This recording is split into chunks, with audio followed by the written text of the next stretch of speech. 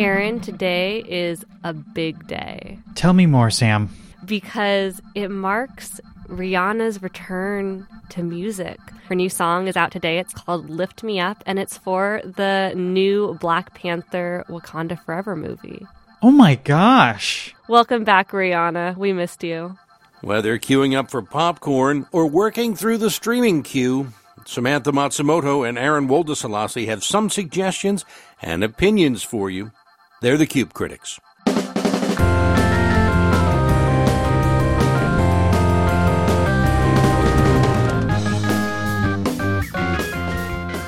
This week, I ended up watching a relatively dark movie on Netflix, The Good Nurse, a crime drama that follows two nurses, one that's very sick and another that is suspected of killing his patients.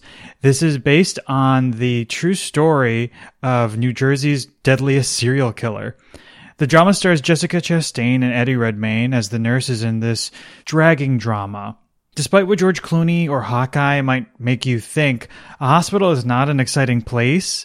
It's drab and dull with its gray-washed walls and hushed tones, and that really hurts the agency of this drama. Jessica Chastain and Eddie Redmayne make decent performances despite this, and this makes the film just a touch more intriguing. I'm going to tell you to check out The Good Nurse, mainly for their performances, but don't get too disappointed. I'm not a big fan of true crime, and I think that there's kind of a lot of kind of mediocre true crime. Does this movie do anything to distinguish itself from the masses that we're seeing in this genre right now? You know, it really doesn't, primarily because this takes place in a hospital and the crimes themselves are so banal and mundane. They're not flashy or very much that interesting. The main intrigue from this comes from the fact that it's happening in a hospital and you don't really know how he's getting away with this. But that doesn't really add too much to it. If anything, it's just him kicking the can down the road and us watching along. I watched a movie that I'm still really processing. It's Armageddon Time. It's out in theaters next week. It's a coming-of-age story set in 1980s New York, and it's based on the writer and director James Gray's own childhood. It's told through the eyes of a child, Paul Graff, and it explores his relationships with his family, particularly his grandfather, who's played by an exceptional Anthony Hopkins.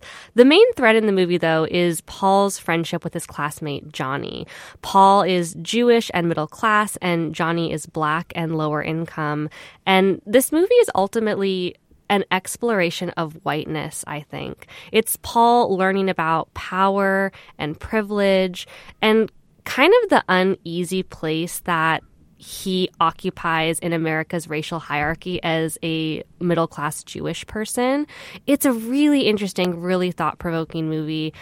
My biggest problem with it is that I think its understanding of race is a little too shallow. Johnny, Paul's friend, feels really underdeveloped as a character, and ultimately I thought that he kind of just felt like a plot device to further Paul's character growth.